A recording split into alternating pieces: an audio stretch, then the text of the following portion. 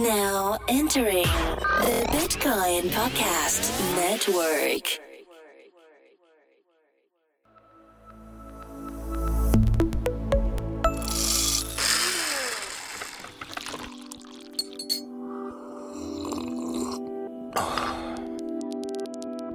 Welcome to the Block by Design podcast, where we explore the power and process behind design for Web3. We'll guide you through the immense challenges faced in Web3 and how embracing the right design methodologies helped overcome these blockers. I'm Reem. And I'm Akil, and we are your co-hosts. Hi, good evening. Welcome to Block by Design. Today we have the absolute pleasure of having Cade Diehm, the founder of the New Design Congress, a nonprofit research organization, but he's also a writer and researcher who focuses on weaponized design, identity, infrastructure, and politics. Cade, thank you so much for joining us this evening. Thank you for having me. It's a pleasure. Absolutely. And we also have Akil with us this evening. Thanks for joining us, guys. Thank you. We're really excited to have you join us on this podcast, especially after DEF CON. But before we dive into your presentation, I want to ask you, what does weaponized design mean? That's a good question. So weaponized design is a system or an interface that harms users whilst performing exactly how it's supposed to behave. So for example, unlike, say, a dark user experience pattern is where a user is tricked into doing something, whether it's agreeing to advertising that they don't want or being funneled into a decision that they don't necessarily might not be in their best interests.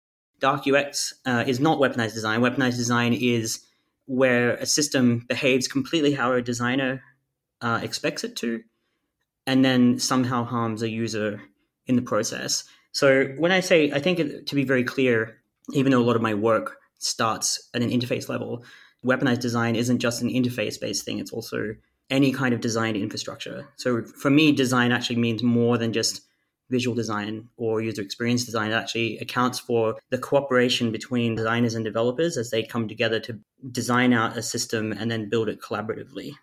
I think that's a real good description of what design is in the context of the ecosystem. Love to kind of learn a little bit more about your origin story, how you got into design, and how that led you to the Web3 ecosystem and eventually to where you are at this point.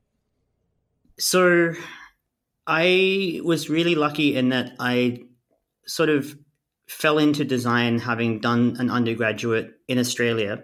I received an Apple Worldwide Developer Scholarship for like a student scholarship when I was just starting out in my career.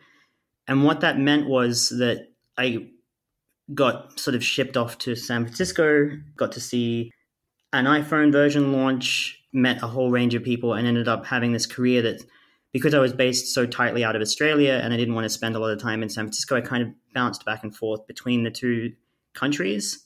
And what that meant was that even though I was working both as a freelancer and as a member of a large team, like in an agency or something, I had like these experiences over the first half of the decade that sort of were very like deeply entrenched in the app gold rush. I worked for teams that built everything from very well-known iPad apps, all like early iPad apps, probably ones that aren't so relevant today, but like some of the first early iPad apps, all the way through to banking app. What I realized was that in my undergraduate, I'd done a lot of programming as well. And so I had this sort of self-taught engineering background as well as a professional design background, like an actual educated design background. And so we were building these systems and they were really insecure. And this insecurity was like, we'd be told as part of a client brief or by a creative director at a company that I worked at or whatever, to build a system that would be trustworthy. You know, I was dealing with design that was meant for scale, like large societies of people. But, you know, this was a time when HTTPS wasn't as common as it is today. This was a time, you know, even before even before the Satoshi Nakamoto Bitcoin white paper, sort of everything was based on a certain kind of trust mechanism, a lot of which still exists today. And what I was realizing was that as a designer, I was being asked to do these projects, but the work that we were trying to create, these feelings of trust and security, weren't actually matching up necessarily with the systems themselves. And that wasn't due to necessarily anyone's fault. That was the culture at the time, right? Like it was common for that to be the case. This is going back a long way now, but if you think about things like Windows XP, built from a place of insecurity, it had to be patched into the system in order for that to be the case. So security hadn't really been a part of it. It's not like blaming a single company or anything like that. It's like the culture at the time. And indeed, InfoSec communities, that's considered to be the case still today, where, we're slowly getting better, but there's still a lot of absurd problems that we have. So what happened was I got really disillusioned by these kinds of issues. So I kind of dropped out of being a professional designer in the traditional sense as an app designer. And I did a prototype of Signal over a course of about 6 to 8 months with OpenWhisper Systems. So Signal being the encrypted messaging app that's sort of like quite well known now. And that led to involvement in the early cryptocurrency scene, worked on one of the first examples of plain language, what is Bitcoin websites that was featured by TechCrunch at the time. I was the creative director at CoinJar, which is an Australian sort of competitor to something like Coinbase. So a lot of my work was in that early cryptocurrency scene. And then that was sort of my starting point. And then from there, I became a chief creative officer at SpiderOak, which some people might recognize. It's like an encrypted version of Dropbox that Edward Snowden vouched for. He said that it was more secure and sort of hard for the NSA to hack. Yeah, well, I mean, I haven't worked there for a while now, but it's still going strong and it's a really cool little product. So I worked there and we did a lot of experiments with designing for trust and designing for distributed identities and sort of identity verification and things like that for individuals. Yeah, it was a really interesting time. But what I found was that I found that the more that I worked in that space, the more I found it to be an incomplete set of solutions as well. So you talked a little bit about designing for security at your previous jobs for a sense of trust. What does that look like? Yeah, so what we found was that historically there's a lot of that trust is really shaky and it's also cultivated from the ground up. So the moment you switch on a device, there is a level of trust in the device. And then it's up to the failing of the device or a service or an app inside that to erode that trust. So it's a really complicated relationship between the user and the device itself. And then also beyond that, there's a relationship between the user and other people within the system and people external to the system at the same time. So what you have is this very shaky relationship of which that looks like normative patterns, for example, in design. So there's like this whole sort of body of work that leans on the Macintosh interface guidelines from the the early 90s. It would be a great example of the role of design within a trustworthy system is something like the amount of effort that, say, Apple has put into making Face ID kind of seem trustworthy. And there's a lot of visual components to that, as well as like a balance between accessibility and reliability that's there as well. But it's a whole set of people working together in concert, right? Like it's a series of aesthetic choices. At the end of the day, everything that the user sees is aesthetic, but it's driven by a complex set of technologies underneath. What's frustrating about it is that there's no single way of looking at it. In many cases, you kind of know it when you see it in a way.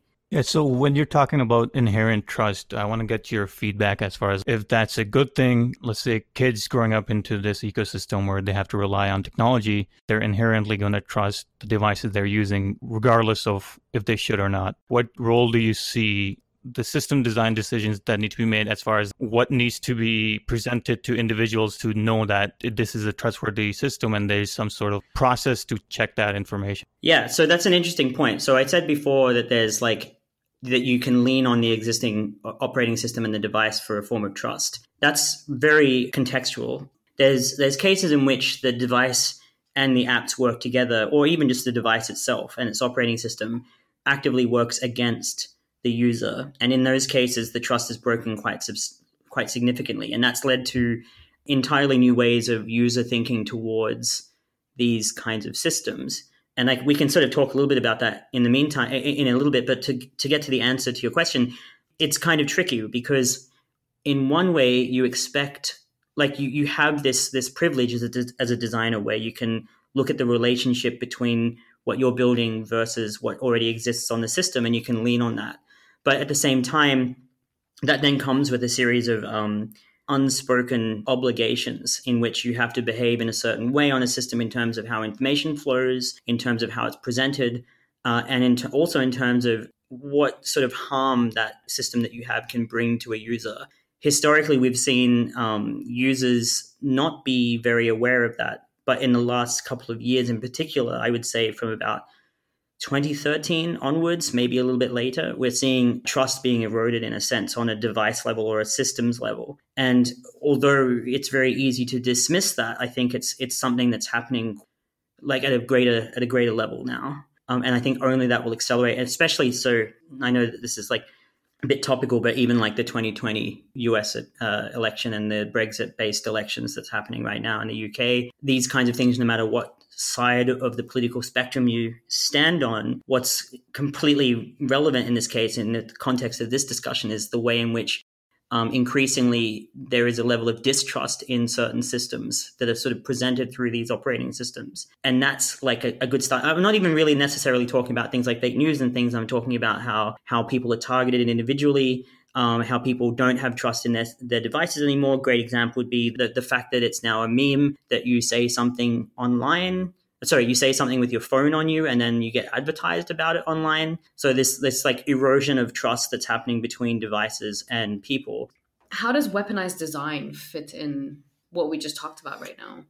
Weaponized design it's not it's something, as I said before, it's something that's highly contextual. It relates to the user and outcomes in particular. But one thing that it shares with a number of other bad outcomes is that it's the result of unintended consequences in design. In this particular case, it's what are the ways in which a system like a blockchain and its user-facing ecosystem, how can that have a negative outcome? I think a really great early example of that is, it can be anything, like expectation versus reality is a really simple example. So one of the hurdles of early cryptocurrency, and we saw this while I was working at CoinJar, the Mt. Gox crash, where huge numbers of people who had entrusted their crypto in a particular organization found that it was irreversibly lost. I mean, that can happen at any financial institution. But what's interesting is that a unique property of cryptocurrency in that the spend is one way, that the fact that the governance is at a machine level means that you don't necessarily have the ability to have a third party intervene and bring that money back. So the big example is something like Mt. Gox falling over. On an individual level, it's like sending money to someone who then scams you out of it. Around the same time that was happening, there was instances where people, I think localbitcoins.com was a big thing back then. And you would have examples, like really simple examples, where PayPal banned crypto exchange because what was happening was that people were paying for crypto via PayPal to convert fiat to cryptocurrency, in this case, Bitcoin, and then they would lose that money because the transaction would be reversed in one way but not the other. So, I mean, that's an example of weaponized design. In every case, the actual system is working exactly how it's supposed to, but it's not the same outcome that a user is expecting, and it burns the user in that respect. Before we dive any deeper, how did you get into weaponized design? I mean, it's such a niche topic that is centered on design, security, but also maybe ethics? Ethics is a part of it.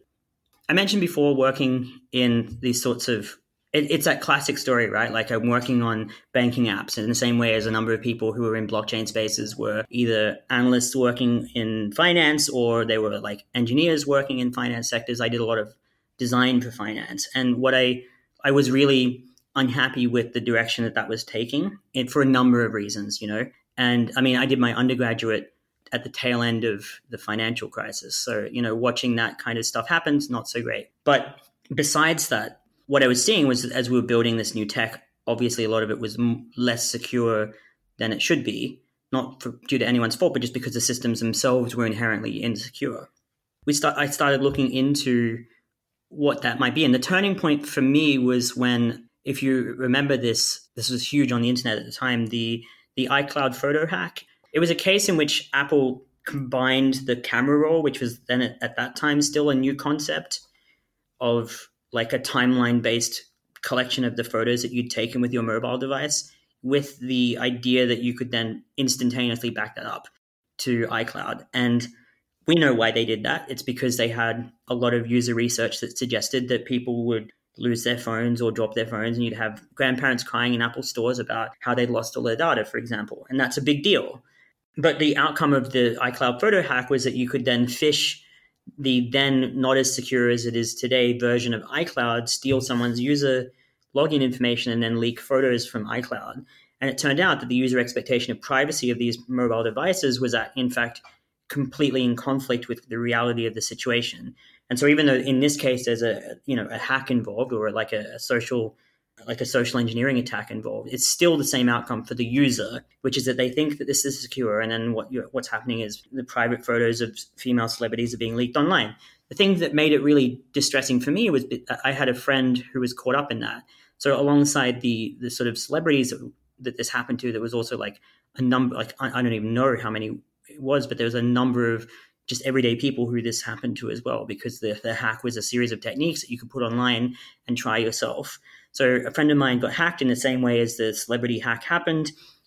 And I was really outraged by that because there was no recourse for it. And it was also something where this is somebody who thought that their device was secure, and I already had this kind of unsettling feeling. So that's where I started to feel, wait, we need to really start to think about what this is, right? And so then I started to think, well, maybe I should get into digital security. I'd already had a little bit of look into that. That led to specializing in digital security and design as a cross-discipline, which led to both the cryptocurrency and the signal stuff and working at SpiderOak. But what I realized was that, like, even though I was doing all of this work and we were putting out pretty good software, and also at the time, there were lots of people sort of having this same sort of idea, which is that security is the thing that's missing from this equation, that we'll just make everything secure and things will be better. And what I found was that, like, even though a lot of great people were putting out great work, it's not the silver bullet that we've been looking for. Security itself is not enough. And so there's this other element that was at the time, it was amorphous, and I didn't know what it was, which has then led to about a year and a half of research. Around the same time, I decided I would move to Berlin in Germany. I got a job as a digital security coordinator at Tactical Tech before I was the design lead there. Just so happened to be talking about how angry I was at this point that we were having this discussion around security, but there was this sort of almost like a soft version of that, like operational security, but not quite, where people were expecting things to behave one way and they were not behaving in that way. Yeah. And leading to a bad outcome. Exactly. And it's completely misleading. I mean, I used to live in the United States before moving to Berlin. And there were several times where I got a letter or an email from one of the companies that I have my email addresses connected to, or a credit card account, and said, oh, we've been hacked. Sorry, this is happening. Like, for example, my bank, they said, your credit card was compromised. Therefore, we're going to send you another card. There's almost a sense of no accountability. Or ownership for the mistakes, for the security holes, I guess, in their system. Yeah. And it's just kind of like, it's part of being a member of my organization, or for buying, products from Target. You are liable. They are not liable for any of these security flaws that occur, these hacks, even though those are like multi-billion-dollar companies that could probably afford, to hire the most sophisticated security engineers in the world. Yeah, so I think Cade mentioned, and you're highlighting, that trust is getting to a point where it's at an all-time low. Yeah. How do you get to a point that you start discussing design ethics? Reem is talking about no accountability. How do we get to a place where organizations, designers start taking accountability for their work and what that means for the users that are using the services that we put out there? Yeah, so that's both of you have said really interesting things about that. One's around accountability, Reem, and I keep the thing that you were saying about how you adjust to that. There's a number of ways in which that happens. I don't think there's a silver bullet, to be very clear with this. I think that it relies on a very careful collaboration between people who understand that this is actually going on. And I think that's a top-down thing. I think it needs everything from a C-level all the way through to the individual engineers to at least buy into this concept that trust is collapsing in systems at a time. I mean, this is topical for this particular podcast, right? This is at a time in which we are trying to build systems around trust, identity, governance, things like that. So there's definitely like this duality here that we need to be very concerned about. My suspicion is that the existing forms of how we design things and conceptualize things as a whole need modification. I'm just looking here at some research that I brought in. I think the cases that you brought up, Reem, are like extreme examples of lack of accountability. And if you think about the concept of accountability, you can actually kind of walk it back to its sort of base levels. So, for example, in that case, there's levels of accountability. The end one, which we think about a lot, is the security of the information once it's stored, right? So you've gone in, you've made a purchase, you've interacted or whatever with a system that's owned and governed by a giant corporation. And in that interaction, the agreement, whether or not it actually was made, was that your information would be kept private. At least that's how you see it. The amount of information that's stored is based off of a number of decisions that start sometimes in a business case, sometimes in a design case, like for example, needing user data in order to make better decisions around A/B testing or other forms of design decision making. Sometimes it's related to governance. So it doesn't really matter where it comes from, but in almost every case, it's like an example where the user's expectation of what's been collected versus what's actually been collected is completely different. And it's often very difficult for people who are the users in that case or the customers, let's say, in that case that you're talking about, where a company has stolen data, a company has had stolen data leaked. That is an opaque system that also it seems like overkill, right? And that's like what the shock of that is, the weaponization of that system thing. But weaponization itself can actually happen in much more mundane ways. So for example, there's a piece of research by a group called Simply Secure that looks into cell phone use in economies in New York. And some of the things that they see here, for example, are the relationships between Android phones and users versus iPhones and users for people who have service jobs, and how when you have an Android phone, if you call in sick, you have a different experience than if you call in sick with an iPhone. So if you call in sick with an iPhone, participants told stories of their bosses FaceTiming them because FaceTime is available on every phone. So a boss can then use that to surveil you and figure out whether or not you're actually sick. That's a lived experience, right? That's a form of weaponization versus an Android phone where you have the excuse due to platform fragmentation and also the quality of devices where you can legitimately have plausible deniability about whether or not your phone is capable of a video call. So the point here, I mean, these seem like they're quite far apart in terms of what they represent, but actually they're two parts of the same thing, which is that both of these are design systems that have very different outcomes. Similarly, in the same report, which is Straight Talk New Yorkers on mobile messaging and implications for privacy, there's a case of how, even though that's the case with iPhones to abuse labor workers or service workers, there's also the case that iPhones are more valuable in these kinds of communities or these people experiencing these kinds of situations because they're more reliable. And so also you have this reliability in which you can then dictate your life and you have a degree of personal freedom that also then can turn around and bite you in a really serious way with the same device. And so the point that I'm trying to make here is that that is one side of a very complex designed situation in which there's weaponized design and security and safety all tied up together. And then on the other end, you have the side that you're talking about, Reem, where you have this, what you think is a regular shopping experience that ends up leaking a ton of personal data in a hack. And in all cases, these are mundane, everyday events in which the expectation versus the reality is wildly different.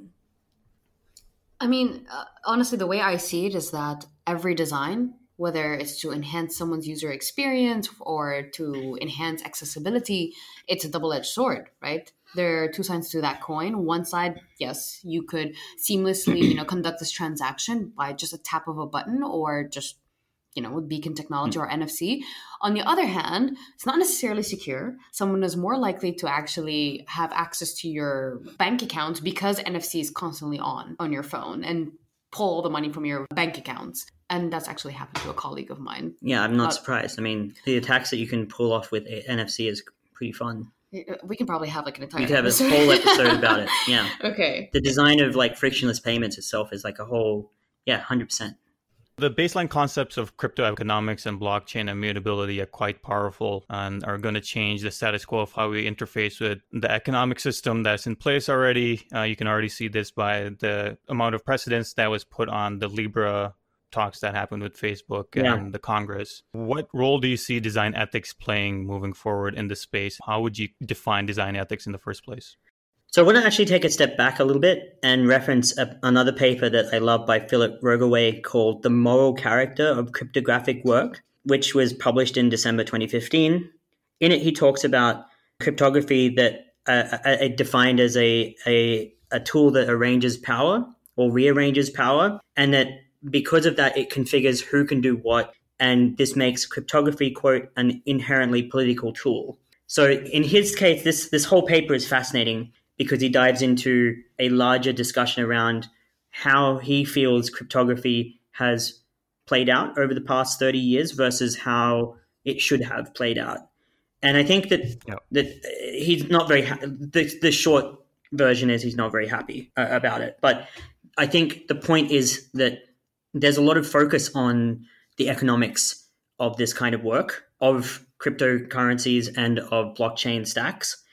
And design ethics plays a key role in two separate ways with this kind of work. The first is a little more obvious, which is that we focus tremendously on existing political structures and responding directly to those in a lot of cases. And that includes through economics, but also through governance.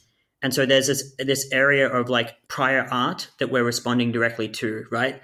And I feel like from a design perspective, both from a systems design, but also from an aesthetics perspective, we lean very heavily on the existing work that's already been produced by the previous generation of technologies. I mean, the lazy way of looking at this is like Web 2.0 and its aesthetics and user flows and system design versus Web 3.0.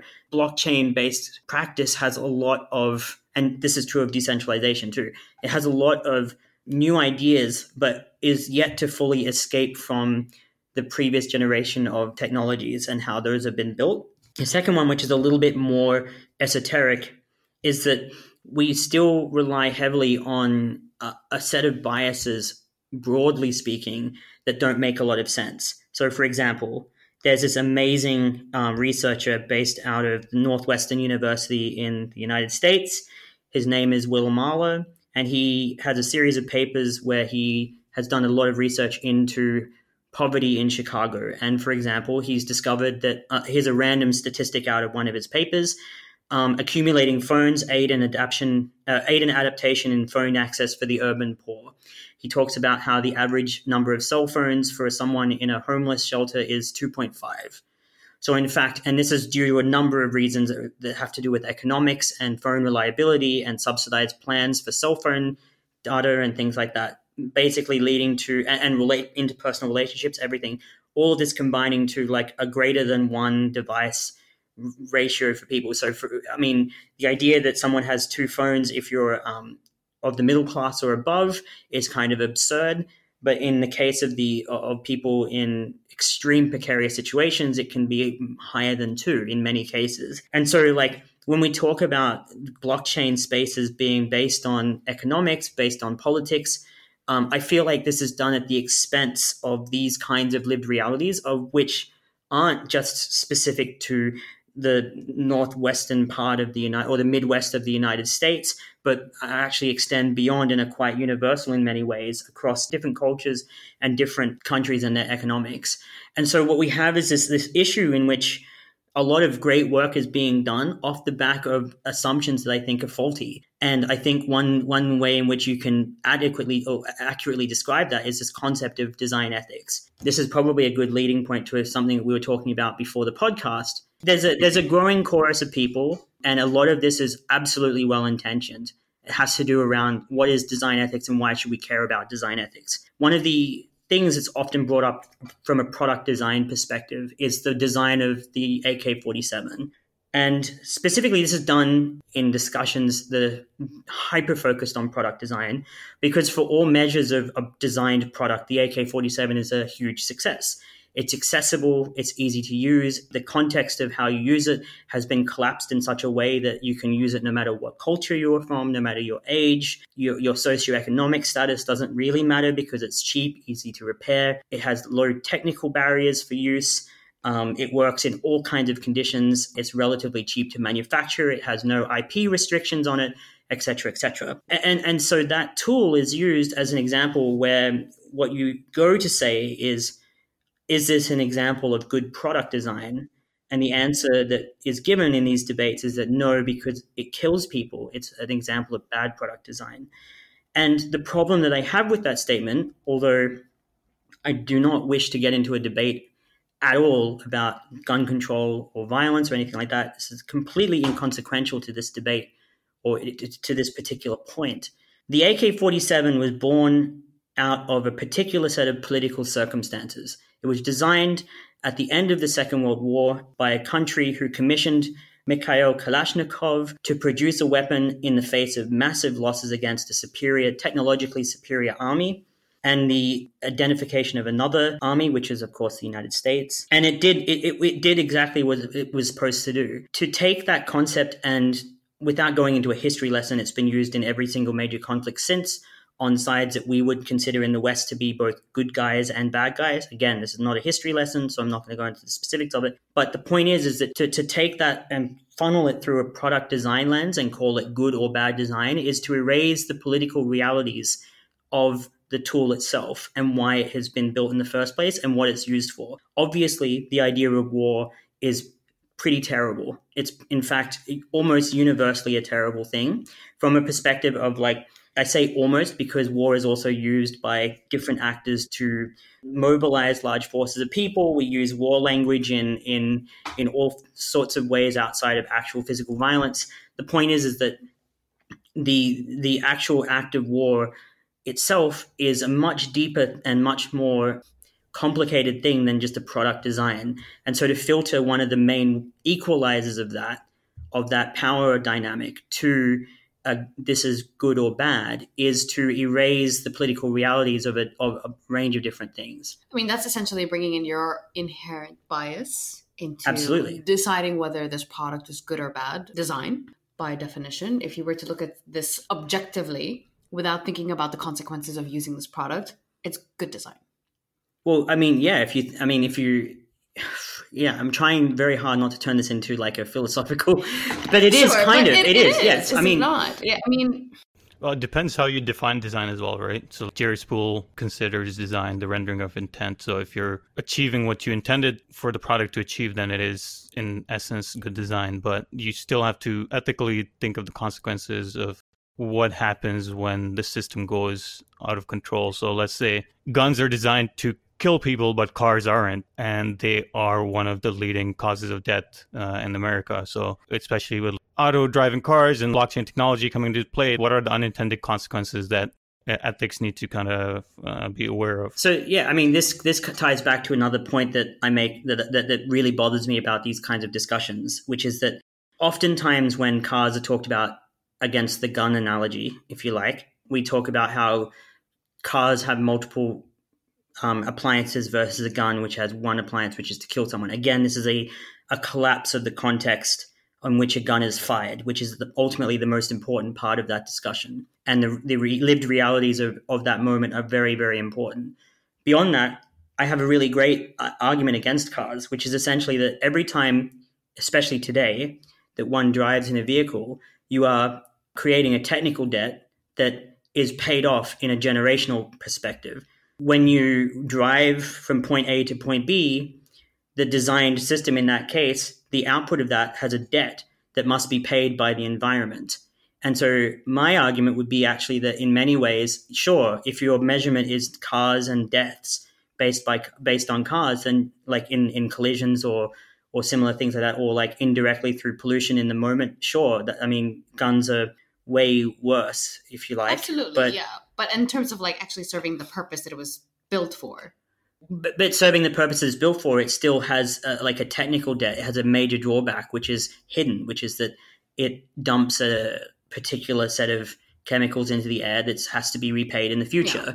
So in fact, the design intent is actually even worse in that respect because you have an invisible debt that has to be repaid in the same way as you would consider if you have let's really simplify this. If you had a multi-chat program that you were designing for, and then you designed it in such a way that the minimum viable product was only 2 people chatting, and then in order to change that to multiple people, that's a debt that you have to convert users towards. I mean, this is a really tenuous example, but it kind of fits. The analogy kind of fits, which is that like cars to me are infinitely worse because it actually fits that kind of the problem that we have. The problem with the AK-47 is that much in the same way as we design systems today, we see them as individualist in terms of what their application is. But outside of that is an incomplete, when you look at that through the lens of product design, and true for cars as well. In the car example, it's driving from point A to B. In the gun example, or the AK-47 example, it's shooting person A shooting person B, these these are completely scrubbed of relationships, of people outside of the systems, of the relationships between infrastructures and power, and all sorts of external things that are visible they're visible in disciplines outside of design, and yet somehow we're in the system where we're designing with incomplete understandings of what we're building for. So building on that concept of not understanding what we're building for, relating it back to Web3, what are some things we can identify as interventions to actually start influencing decision making towards a more ethical and fair landscape for marginalized individuals or newcomers into the ecosystem that don't have access to the technology like we do? Are there any frameworks or any thoughts that you have as far as what are the interventions that we can rely upon? So that's a really interesting question. I don't have an answer for that yet. And I also would be very wary of silver bullet solutions. I think one of the core things, and I spoke about this at DevCon, is that right now we see design ethics as a form of solutionism. And to me, design ethics is actually the wrong way of looking at things. I think obviously ethics is something that we need in our work. There's a paper that was brought out by a number of researchers from North Carolina State University called "Does ACM's Code of Ethics Change Ethical Decision Making in Software Development?" And in this paper, a team of researchers, they expose both postgraduates and also practitioners to a code of ethics, the ACM's Code of Ethics, and then they compare their decision making against a control group which is told to behave ethically, like in a sort of abstract way. And what they found was that there was very little difference in the decision-making between those two groups. And so what I'm trying to say here is that I don't think ethics alone is enough. And I think, in fact, a lot of the practices that we use in software development, not just in crypto development, but also just in general, and in design, is fundamentally incomplete, and that we need to start developing new ways of understanding that. And I think the first way to sort of see that is to see technology not as a causation of existing problems, although it certainly seems that way. I talk about weaponized design a little bit earlier, and we've talked a lot about it in this podcast. But actually, weaponized design is a symptom. It's not an actual root cause of something. The root causes are actually things that have existed in society long before the systems that we've actually built. A great example of this would be when I worked at SpiderOak and we were building an encrypted team messaging client. We often looked at the cryptographers on the team. Their use case was the state coming after somebody. Like that would be, we have to build cryptography that would work in this particular use case. And what we did is we did a series of research studies informally where we found that actually there were other examples of use cases where there were similarities between these use cases and the state coming after someone, or the spy example, as I like to call it. So, for example, we started with this question, like the use case of someone coming after a state act, like the state coming after somebody, is a fairly niche use case. If we're building a system that we want lots of people to use, what's a more broad use case? And I mean, here's a content warning for some of the topic that I'm about to talk about next. We found that interpersonal partner violence was actually a really good example of that, and actually shared a lot of the use cases that you would see between that experience and the experience of being targeted by a state. For example, both of them are extrajudicial, in which the state or the partner who is coming after the victim, both of them are groups that operate outside the law. Both of them use violence and social networks. In the case of the spouse, it's much more intimate in terms of like the access to the networks of people that they have. The state is a little bit more clinical. Both of them resolve using violence and safety as a core problem. Both of them use technology in similar ways through surveillance, stalkerware, etc. But in the cases of interpartner violence, what you see is lower levels of tech literacy, because the range of cases is so wide. The number of cases of people experiencing interpersonal partner violence is much higher than the number of people, and more global than the number of people being targeted by the state. And then similarly, the interpersonal violence example tends to resolve itself one way or another once the person experiencing the violence decides to leave that relationship. The situation becomes as dangerous as a state actor being targeting an individual, but it tends to resolve itself a lot more quickly and a lot more violently in the immediate sort of couple of weeks. And this is an example where people who exist outside of the biases that we have today actually serve to inform a greater example of like a better product. So building a messaging app for like women's shelters that can actually, like, I mean, we're talking about women's shelters today have these systems where they have to basically have Faraday cages and throw away, the phones of the people who arrive for help because they might have tracking software on them that will expose the location of this shelter to a violent spouse. So they have operational and information security requirements that can exceed military bases in some circumstances and are more stringent. If you solve for those use cases, you sort of solve 90% of your state actor use case as well. And so these are immediate cases of like the difference between what we design for versus the reality of where these technologies end up and how people use them. Okay. So I'm glad you actually brought this up. And I know you and I talked about this last week, which I thought was a really interesting topic. Something you mentioned earlier in terms of designing for Web 2.0, and just bear with me because this is going to be like a long stream of thought. Let's do it. Designing for Web 2.0 and designing for Web 3.0 and adopting some of the design principles and ideologies back then. People are still doing that today. My assumption is that it's because it's easier for people to use because they're familiar with it. But in the case, for example, victims that are subjected to domestic violence, how can you give them a platform that they are unfamiliar with, that is completely foreign to them, that doesn't give them, that they may or may not trust, but Web 2.0 has already kind of created that sense of familiarity for them? Do you think that the blockchain, again, this is to go back to the context of blockchain. And the reason why I'm bringing this up is because a few months ago, I was designing a product, blockchain-based product for people that are subjected to violence that is blockchain, but that it looked very much like a Web 2.0 product. Yeah. And we did that on purpose because people are not familiar with blockchain and what its capabilities are in terms of its characteristics. So how do you design a product that is blockchain-based or that is based on the Web 3.0 without relying too heavily on the Web 2.0 principles, but then also giving them that sense of trust and reliance on this app that it's going to keep them protected and secure? There's a number of things that we can do for that. I'll start by answering that question from a more concrete way and then get a little bit more speculative, if that's okay. The thing is that I think it's a mistake to discount what we've learned. What we've learned is a particular opinionated way of designing software that's rooted in 50 plus years of discipline. What's missing is that over time, we've moved from like the initial people at the Palo Alto Research Center at Apple before it was, when they were first releasing computers, the early sort of ex-Rand Corporation or post-Rand Corporation, Silicon Valley. The designers of that era were people who came from different disciplines. They weren't necessarily designers themselves.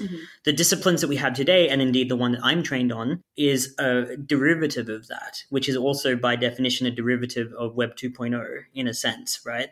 Because Web 2.0 is a progression from the first generation of the web. So the point is to say, I don't think that it's necessary to reinvent, and I'm not convinced that that the result is, or that what's necessary is a complete reimagining of the web in that respect, but rather that we need to start tweaking certain practices within that space. So a great one is like even just simply abandoning user persona design, which is this idea of where you abstract users to groups of users through personas, thereby erasing their relationships between people and also focusing only on people within the system instead of people externally to a system.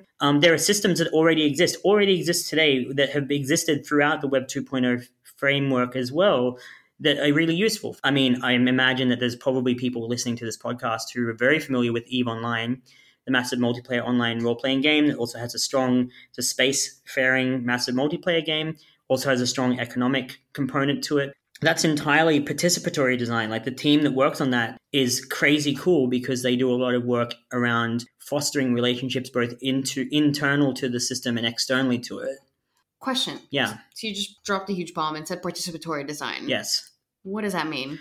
Rather than using personas, what you do is you observe users, but not through interviews, but through observation of them within a system. Now, that has problems around surveillance, of course, but the point is that it's a technique in which you're beginning to think about the relationships between users because what you're looking at and measuring is the participation of a user within their design. You're not looking at the person themselves. You're not looking at a very neoliberal version of design, right? The neoliberal version of design is, these are my characteristics. I am a man or a woman. I am from this particular configuration, if you like. I'm using like a term around like how you would build it in a systems perspective. And then from there, we abstract that into groups that share that commonality, like a Venn diagram. And then we build for systems where the Venn diagram overlaps. That's like a really crash course, very crude way of describing how you would build something from a user persona perspective. And also, importantly, user personas often prioritize task-based development, right? Where you say, as a user, I would like to perform this task so I can have this outcome. And those methods of design prioritize the individual and the tasks that they're trying to do within your system, being the most important part of a designed system. Whether you are an interface designer or someone as an engineer, it doesn't matter. The context in which you're designing for is exactly the same. Participatory design might have some of these elements, but it's measuring the participation of someone within that system.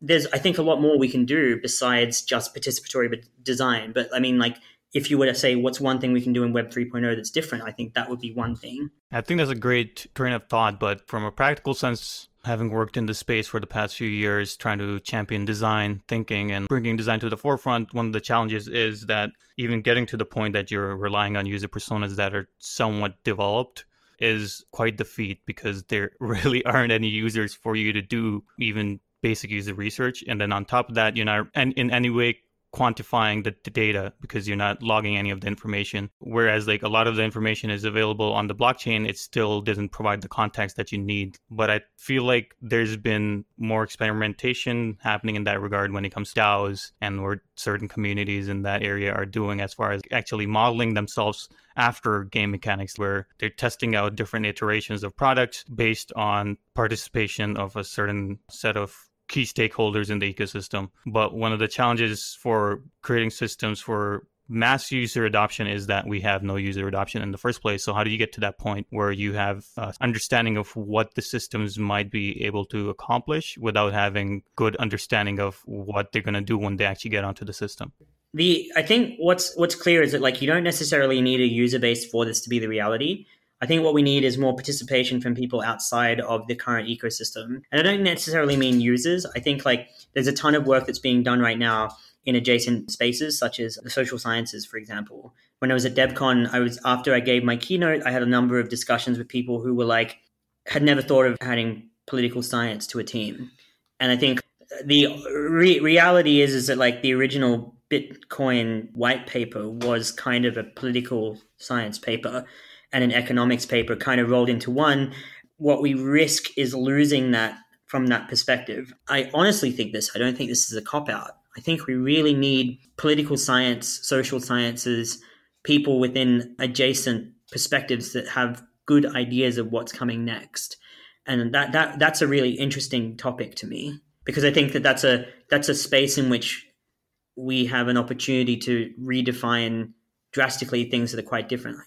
Yeah, I think that's one of the things the space does a poor job of, is engaging stakeholders external to the immediate community that we've kind of developed. So that's really good to kind of hear your input as far as engaging the poli-sci side of things and how that kind of influences the decisions that are being made. I think right now, a lot of what's happening, I think there's a lot of people who work within this field who are developing very strong political ideology, and also being able to express that in their practice is really important. But I think my claim is that I don't think that's enough. I don't think it's enough to be able to lean upon existing practices as a designer or as a systems designer, whether you're working as an interface or aesthetics or as a software engineer or as a business, like systems design, doesn't really matter by definition. And we have to. I don't think that reinventing things from the ground up is particularly useful. But the point that I'm trying to make is that the Web 2.0 infrastructure, and the thing that I think we feel from the interface, from the pixels down, is a form of dissatisfaction, rightfully so, with power structures, decision-making, with governance, with these kinds of issues that exist within like the Web 2.0 ecosystem. And instead, we don't yet have a good answer to that. What I'm trying to say here is that like the thing that keeps me up and the thing that I'm really interested in is as somebody who has worked in systems that everything from the military using these tools all the way through to individuals, and like everything, whether or not I agree with these use cases or not is like not really consequential at this point. But based on everything that I've sort of experienced over the past 3 or 4 years, both in the NGO space and in the private space, what I know for a fact is that we aren't quite there and that we don't have all of the answers. If I can use an analogy here, I've had a long engagement with the decentralization community that is like things like Secure Scuttlebutt, DAT protocol, groups like that. I've been on the periphery of that for a really long time. And I've been very troubled by their work for a long time, even though I think it's incredible work. My concern is really around things like participation in a network and how when you frame that against an anti-establishment politic, you end up with a very vulnerable population. Whereas something like, let me give you a simple example. The centralization of Twitter obviously has ownership issues and problems around like corruption, things like that. But benefit of that is that compared to a Mastodon instance, the centralization of power also allows it to fight other power, right? So the issue here is the Web 3.0 version of Twitter, which is like a decentralized federated system, is replicating the same experience or a similar experience whilst not fully answering the challenges that presents itself. I think a great example of decentralization as an analogy are the Hong Kong riots. And I think that's really interesting, and I'd love to write a paper on that, because the Hong Kong riots, to me, represent both the will of, or what we're trying to do with decentralization, and especially decentralized governance, whilst at the same time acknowledging the risks and the infrastructure that has been allowed to be built to suppress people within a system that doesn't exist within a decentralized technology perspective. So whereas something like a DAT protocol exposes your IP address when you start sharing a DAT share, that's not the case. Like that's the equivalent of Hong Kongers having to swap subway fare cards so that they're not tracked by the mainland, or wearing face masks. Like the participation in the protest is similar, is an analogy to participation in a network. And when the network becomes politically precarious, that identification structure that's existing for the purposes of all sorts of conveniences gets weaponized against people. For a long time, I've been really concerned about that. In fact, I first talked about it publicly when the Immigration and Customs Enforcement Agency in the United States started deporting or separating families in the United States. Someone scraped everyone who worked there who had a LinkedIn profile and dumped it on GitHub. And then GitHub's lawyers said, no, we don't want this. And so someone's uploaded a DAT share of it. And to me, and then that was kind of softly promoted by the DAT protocol people. And that to me represents like a really big risk, because if you then involve yourself in that, then your IP address is associated with that. And similarly, like on a more mundane level, you have that's true when if someone's downloading a copyrighted piece of material in Germany, for example, you can get a letter because they'll just and a massive fine. Well, yeah, and a massive fine. Yeah. You can get. I mean, this is true. I've been documenting cases like this for about 5 years, of how you can use legislation as a weapon against people who have no idea of what's going on in that respect. Absolutely, yeah. So the point that I'm trying to make here is that like there is a really clean analogies to what's happening in Hong Kong. And in fact, what I would say is that like Hong Kong conceptually is a like logical extreme outcome of what's been happening and how we've been building infrastructure just more generally. And so I think that's really fascinating. And I think it's like a good like starting point for that kind of discussion. I see a lot of parallels between what you were talking about as far as identity and censorship and how that impacts the blockchain space, and how we have to use mixers and whatnot to protect your identity, and what that means moving forward. What kind of systems need to be developed, or hacks need to be developed into what exists today so it's more usable for people moving forward. You wouldn't believe when, I'm not sure if I'm allowed to say this, but I'll just say it anyway. When I was working at CoinJar, we had one of the first bank cards back in like 2014 for withdrawing crypto from an ATM. And that was a big thrill, like, you know, taking a blank prototype bank card that was white on one side and had a magnetic strip on the other. And then you put it in a machine, and then you call your lead engineer and you say, hey, we're ready to go, like check it on your end, and then money comes out. It's like a really cool, like surreal experience. It's like Terminator 2 when Edward Furlong like sticks a thing in his computer and all this money comes out at the beginning of Terminator 2. Felt like Edward Furlong. So jokes aside, like what we found in that situation was that we were monitoring Reddit pretty hard when we launched that. That was called CoinJar Swipe.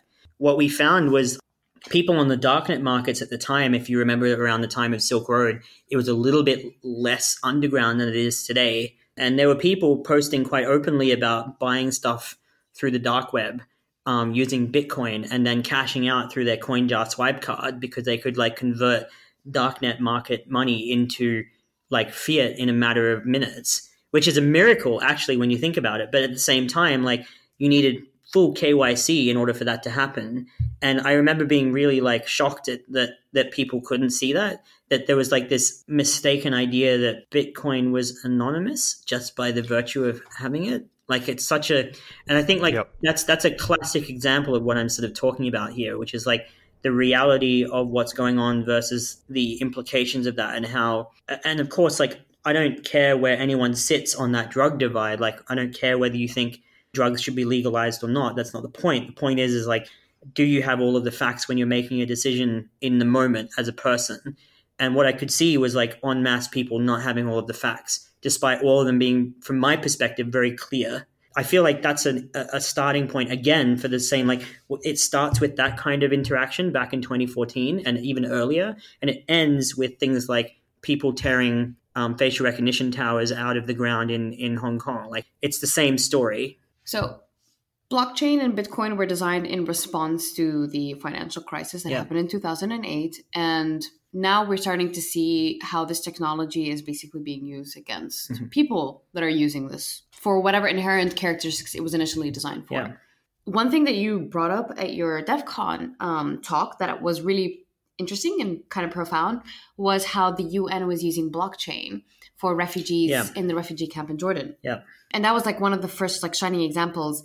And we talked a little bit about this last week, how I initially wanted to design like a workshop around how do we use blockchain for social good. But then I started doing some research and reading into more how blockchain is currently used in UN with the refugees. And then I started to realize that this is kind of an encroachment into people's privacy and their data. And while some people might not necessarily find data like such a valuable asset, it could be used against them. Yeah. Organizations today monetize off of your data. Yeah. So in the context of blockchain, like what are your primary concerns and how it could be weaponized? On a more basic level, I think if you start from a perspective of like where we're at right now, which is like a weird kind of form of authoritarianism or like right wing. I don't want to get this too political, but like what we're seeing is like authoritarianism that manifests in different ways, right? There's a top-down form of governance that is true no matter where you sit on the political spectrum. I think one thing that's really interesting about this moment politically is that when you examine different political groups, a lot of people have similar kinds of concerns that draw different conclusions from that, which is not to say that I'm saying that everybody's right, but what I'm saying is that the trigger points are very similar.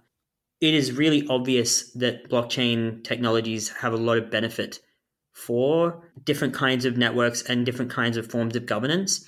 But I worry that this is, especially when it's combined with sort of a la carte collection of personal information, it creates a power structure that's quite difficult to break hold of. This starts with how people envision what a blockchain can be used for and then how that's then executed on top of that. In the same way as we were talking earlier about how Target is collecting more data on you than you think, and that leads to like a weaponized design outcome where you didn't realize that you had all the sensitive information exposed. I think this is true, exceptionally true for like a blockchain example. There's the same sorts of decisions around like what do we collect, how do we measure success, how do we measure failure, what's the parameters for what we need to measure those things. From a design perspective, all of that is the same as what's come before, but now you have that sort of immutability of that system, which then creates a power structure.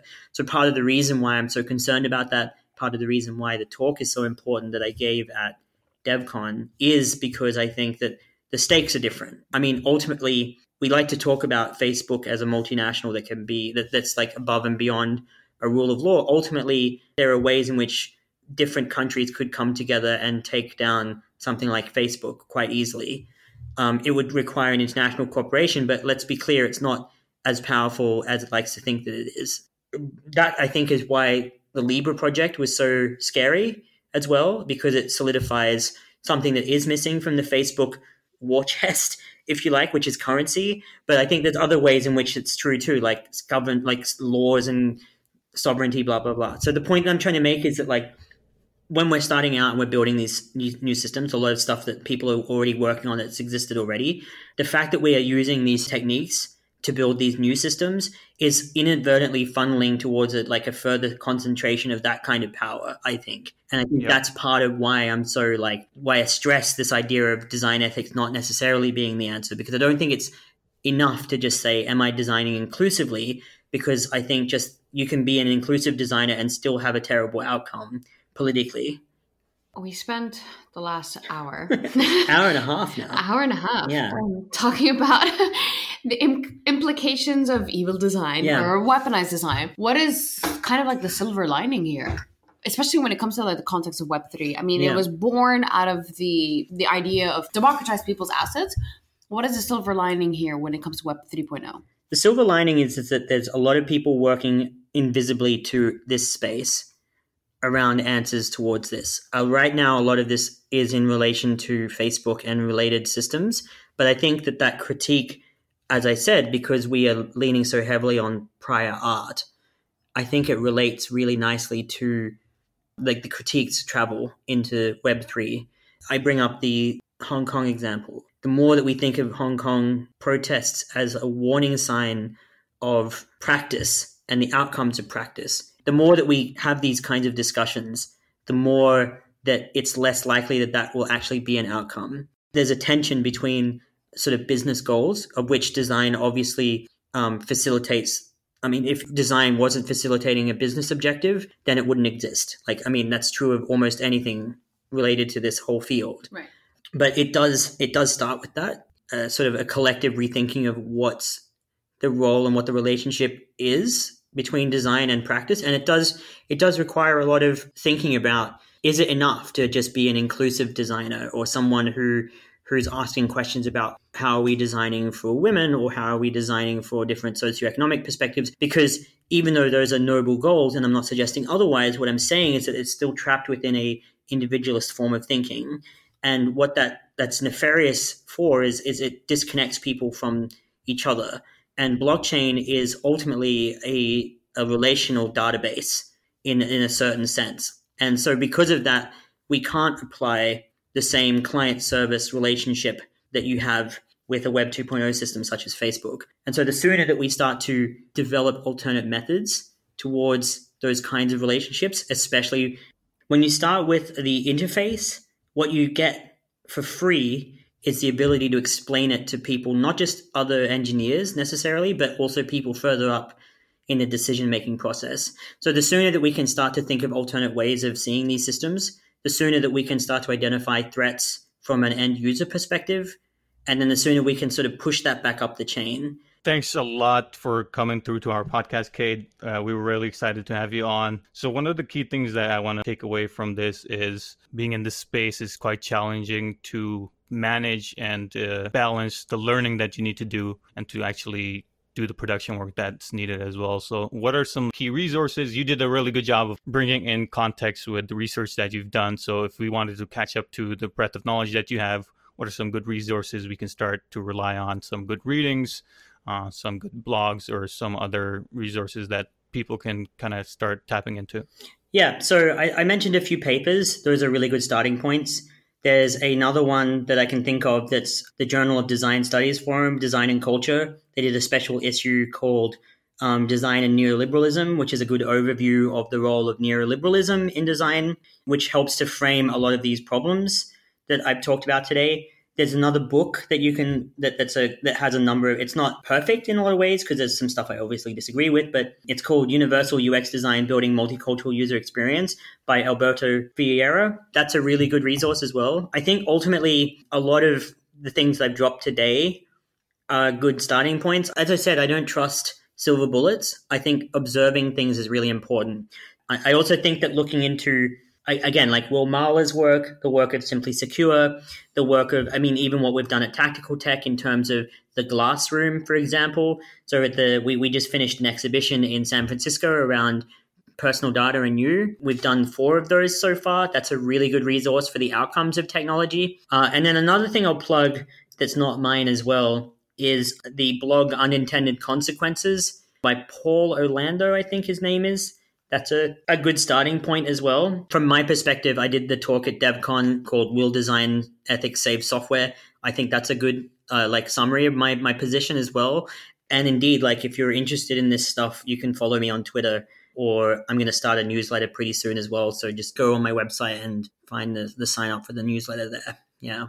What's your website? My website is shiba.computer. Shiba, SHIBA, B for beta, Bob, whatever. Shiba.computer. Okay. Yeah. So shiba.computer. Shiba.computer. Could you also reiterate your Twitter handle? It's a design joke. Helveticade. It's my name and Helvetica. Helveticade. Get it? Helveticade. Awesome. Helveticade. So we'll be sure to include all of the links and resources on the show notes. Hopefully you guys got as much of a joy as we did talking with Cade today. And we'll be sure to bring him back to continue the conversation for another 2 hours.